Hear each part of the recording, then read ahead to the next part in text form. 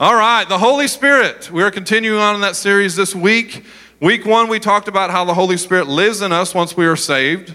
And there's a sanctification process that happens where the Holy Spirit starts changing us on the inside, and that starts to reflect on the outside.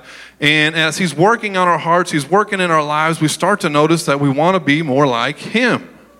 And that sanctification process helps us, and the Holy Spirit helps us in that. And then last week we talked about warning signs that the Holy Spirit gives us, and that we need to pay attention when the Holy Spirit is speaking to us, because He tries to warn us and tries to direct us of things that are coming up in our lives and paths we need to take in order to make it into heaven.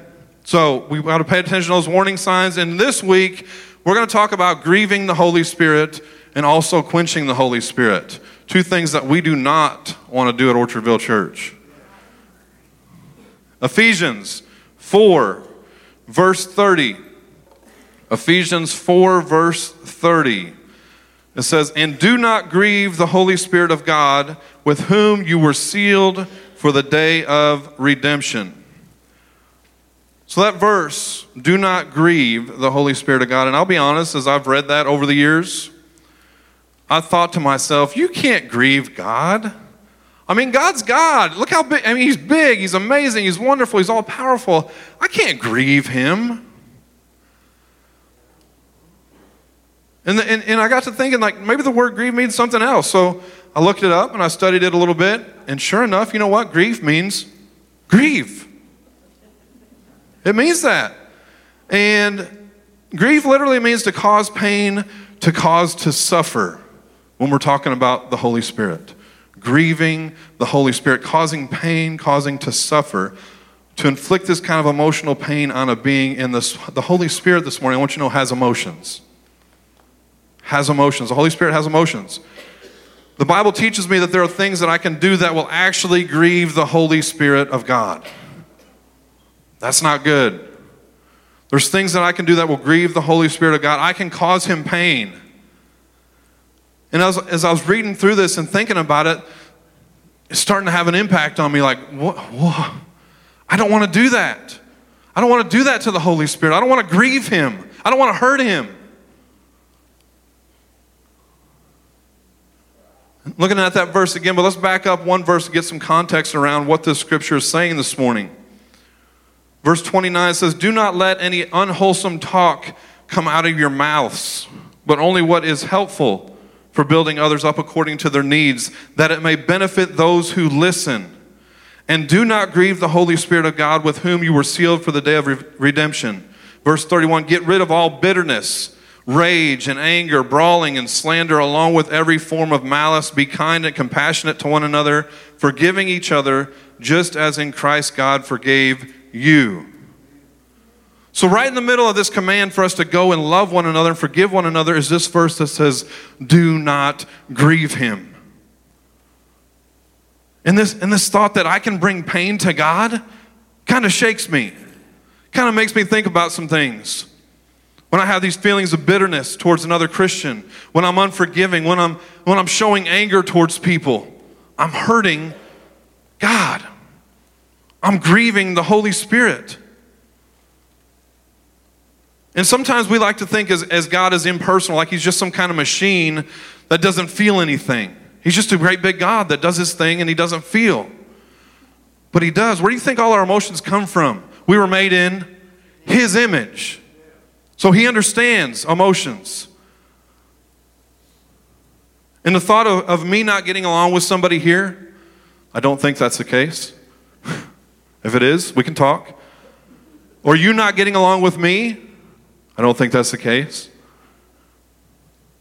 But if we have that in our lives, that we're causing some sort of pain for the Holy Spirit, some sort of grieving. And that's why we got to take these commands seriously, for us to live in harmony with each other. If we can't do it in here, we sure can't show it out there. And this is a lot bigger than just ourselves. Oh, I want to get along with everyone. It's about I want to be at peace with everyone because I don't want to cause harm to God. I don't want to grieve His Holy Spirit. I don't want to have this bitterness in me. I don't want to have this rage in me. I don't want to have this unforgiveness. And it's not just about us letting go of our burdens and caring and saying, oh, I feel better now because I restored a relationship. It's about our almighty God and who he is to us and how we don't want to grieve him. You know, he doesn't even really ask a lot of us. Luke 10:27, it says, he answered, love the Lord your God with all your heart, with all your soul, with all your strength, and with all your mind, and love your neighbor as yourself. That's it. That's all he asks us to do. 2 greatest commands.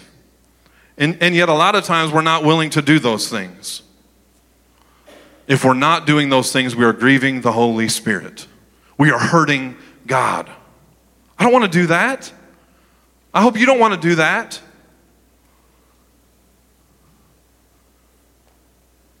If we understand this morning, we're going to do whatever it takes to reconcile with other believers.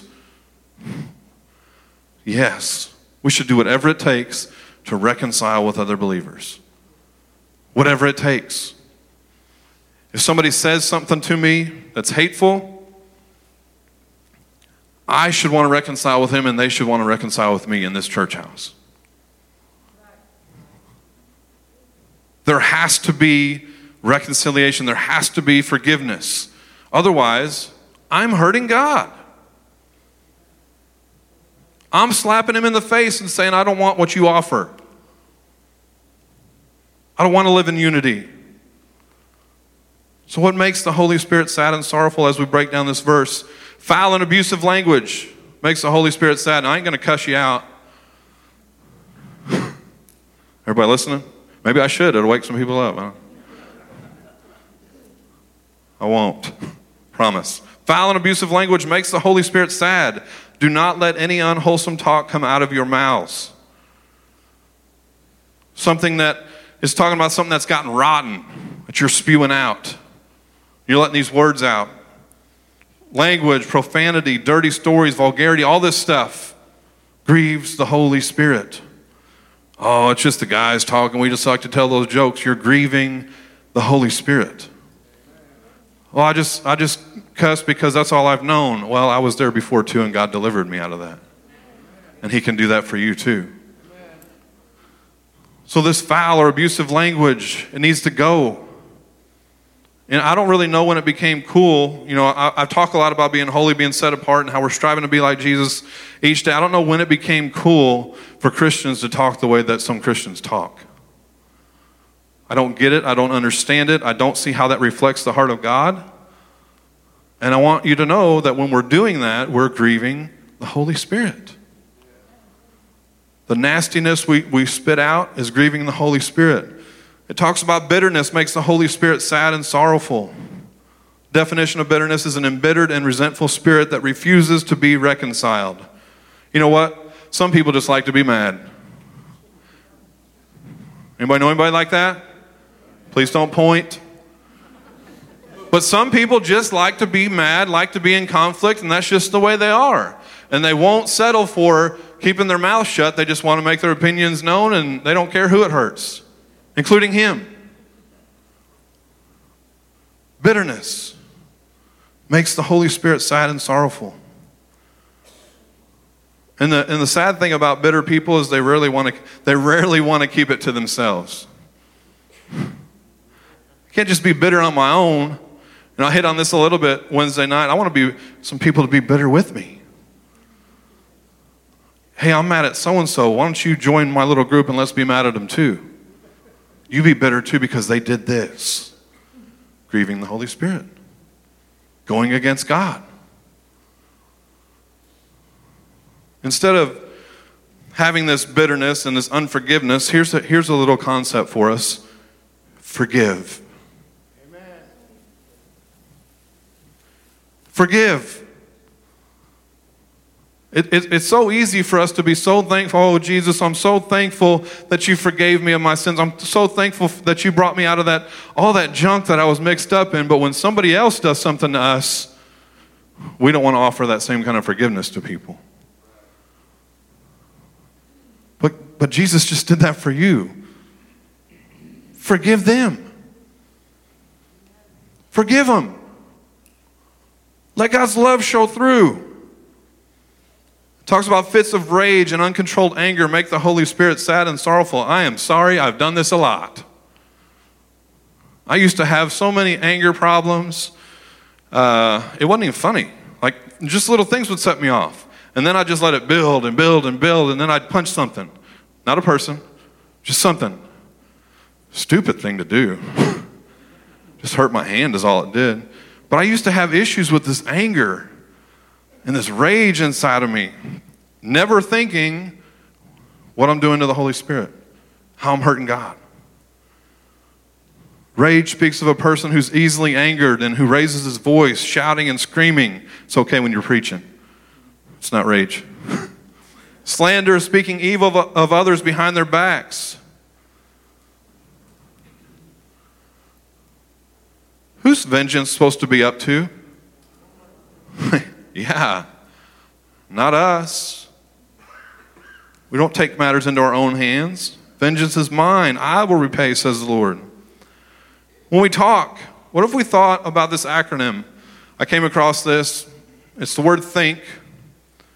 So next time you're not sure about whether you should say something or not, try this. T, is it truthful? Is what I'm about to say truthful? H, is it helpful to the situation? You know, a lot of times when Sarah and I argue about something, most of the stuff we say is not helpful. We argue. And when we let things out, it's usually not asking, is this going to be helpful to this? It's usually, let me see if I can make it a little bit worse. Let me run my mouth a little bit more. And then she runs her mouth a little bit more. And then she wants to talk about it, and I don't want to. So is it helpful? Is it inspiring?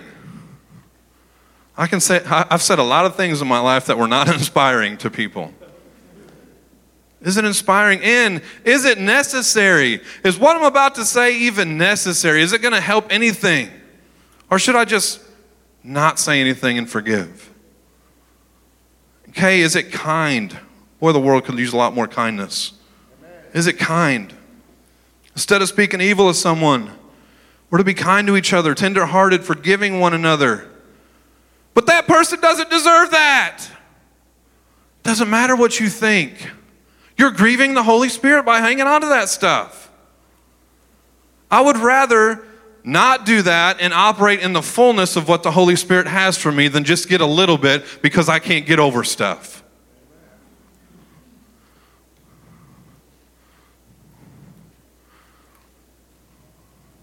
God still forgives us. How many times we mess up? And again, he concludes in Ephesians 4:32, and be kind to one another, tenderhearted, forgiving one another, even as God in Christ forgave you. You guys have probably heard this before. Forgiven people should be forgiving people. We know how much God's forgiven us. We should offer that same thing to people. It is not about what so-and-so did to me. It's about him. So get over yourself and make it about him. Put it aside. Lay it aside for something greater. You know, a lot of times we want to think too that they did me more wrong than I did them. Who cares? Who cares? While you're holding on to a week-long grudge or a 5-year grudge or a 20-year grudge, how much are you missing out on that God wants to do in your life? And really in our hearts, you know, we should say, God, I don't want to cause you any grief. I don't want to cause you any pain. I don't want to grieve your Holy Spirit in my life. I don't want that. I want everything that you have for me. So if that means I need to forgive, then Lord, help me forgive like you've forgiven me. If it means let go of the anger and the bitterness and the rage, then Lord, help me let it go because I don't want to hurt you. And along with grieving the Holy Spirit, we can quench the Holy Spirit. 1 Thessalonians 5:16-19 says, rejoice always, pray without ceasing, in everything give thanks, for this is the will of God in Christ Jesus for you. Do not quench the Spirit.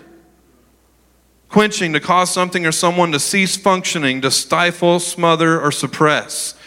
We cannot let the Holy Spirit fire burn out in this church. We cannot quench it. It needs to be fanned. It needs to be kept going through us as we gather corporately every Sunday. Every week. This should be the most exciting place to be through the week. Not walk out unchanged. If you walk out unchanged, then you didn't give God your best. And He deserves your best. Paul commands here, stop putting out the Spirit's fire. And I know what he's talking about in the context of this is if we have spiritual manifestation gifts, which we haven't really hit on much, but we should operate in them in the church with spiritual discernment.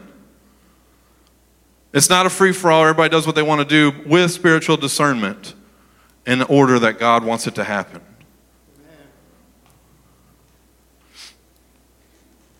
And I really think, for me, this can be looked at in other contexts as well. I don't want to quench the Spirit with my lackluster worship. Here comes a toe stepping. I don't want to come in here and give God 50% in my worship. Like He only gave me 50% on the cross. I don't want to come in here and not pray for people when the Spirit puts people on my mind just because I don't feel like doing it. That's quenching the Spirit. I don't want to not say things that God drops in my spirit like last week just because I'm not sure if that's you or not. I want to be obedient. I don't want to quench the Spirit by sitting there saying, I don't even like this song. I've hit on this before and it really aggravates me. It's not about the music. It's about what's going on in here. So I don't care what they play, what they sing, I can still worship. And me complaining about the music is grieving and quenching the Spirit because my attitude and my heart is in the wrong place.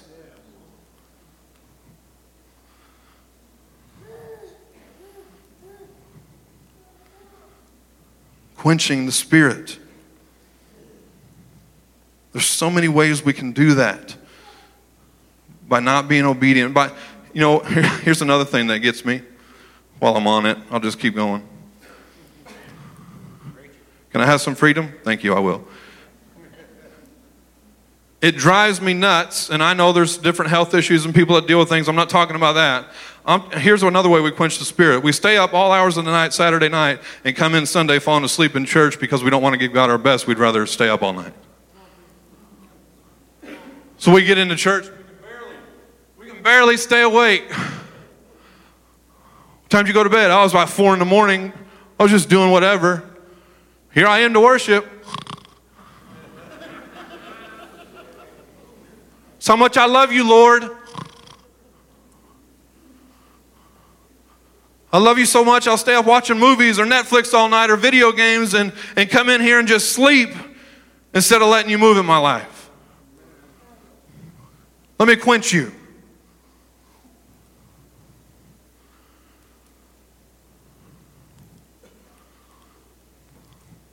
I don't want to quench the Spirit by sticking to a schedule. And I get that they're good. And I told you guys this since I've started. When God wants to move, we're going to let Him move. I'm not going to get in the way of what He wants to do. And here's a big one, another one. I don't want to quench the Spirit in my life by looking one way on a Sunday and acting like a hellion outside of the church all through the week. You really think God's going to honor that and the Spirit's going to move like He wants to move in your life when you put on a little fake mask here in church and then go out and live however you want to outside of here? Not going to happen. I'm guilty. I'm preaching really hard this morning, I think. But I want us to understand there are ways that we grieve the Spirit of God. There are ways that we quench the Spirit from doing what He wants to do by the way we are living, by the things that we're doing, by the things that we're saying. And we don't want to hurt God. We don't want to hurt him. I've seen the Holy Spirit change people that I didn't think could be changed. All because they surrendered everything to him. Just surrender to him. The praise team would come up. What we have to understand too is this faith thing is not about us. It's not about me. It's not about you. It's all about him. It has to be about him.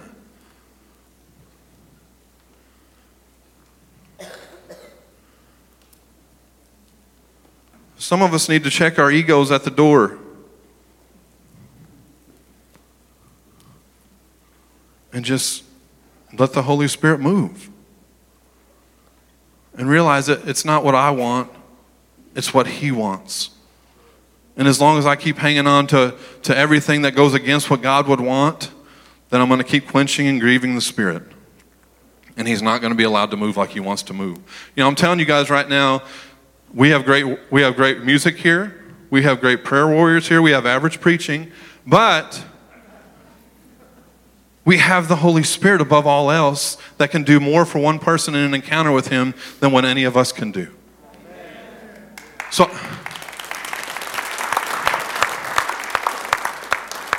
when he gets a hold of a heart and starts to work on them and change them, it's amazing to see. And I don't want to be somebody that hinders that. When a person walks in the doors of Orchardville Church, I want them to have everything that God has for them. And part of that is a preparation before they get here. That my heart's right, that your heart is right. So when they walk in, I feel his presence. I know he's here. I know there's something going on inside of me, and I want it.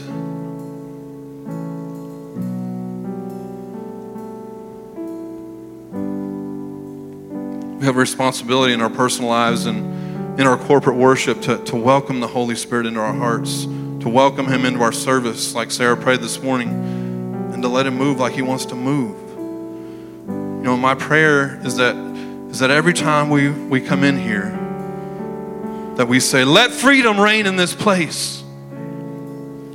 Let your freedom reign in this place. Get us out of the way, God. Let your freedom reign in this place. If you guys will stand this morning.